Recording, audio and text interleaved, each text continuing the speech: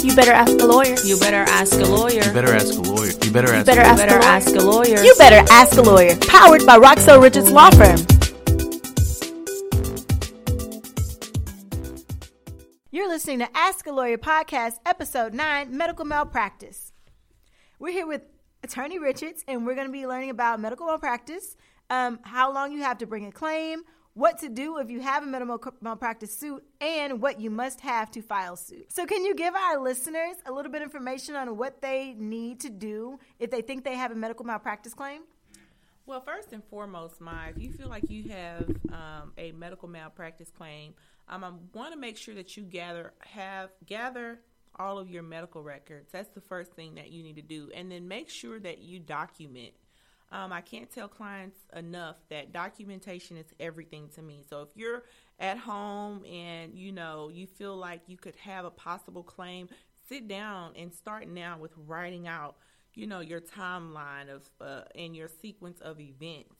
And then go and see a competent attorney that really focuses on medical malpractice here in the state of Texas, because the laws here, they're different, and medical malpractice laws are different from state to state. So you want to speak with an attorney that is focused on medical malpractice type cases, or at least includes that in their, if they're a personal injury attorney, such as myself, I include medical malpractice within other types of injury cases that I practice as well.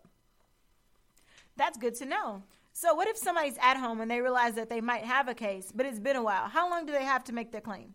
You have 2 years here in the state of Texas to bring forth your medical malpractice claim. You have 2 years. Now, just because, you have 2 years doesn't necessarily mean that you can just go and file a claim. But the statute says if you don't bring your claim in medical malpractice, assuming that, you do have a case, then you lose your right to be able to file your claim in court.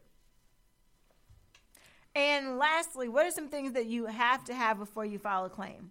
Well, one of the things that's going to be required is that if you plan on bringing forth a medical malpractice claim, you're going to have to file what's called an expert report. And usually that's 120 days after you file your mal claim. So you have 120 days, which is essentially 6 months to have an expert report prepared. And what that is that you're going to have a medical expert to address issues of liability and causation within this report. And so it's very specialized. So this is not something that you really want to wait on. This is something that you want to get in as soon as you possibly can. You want to get this claim out, and you want to speak with a competent attorney to be able to assist you with the facilitation of handling your medical malpractice claim, because it's a very delicate situation.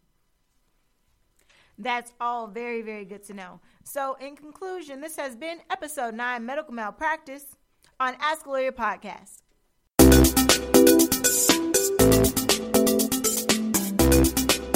You better ask a lawyer. Powered by Roxell Richards Law Firm.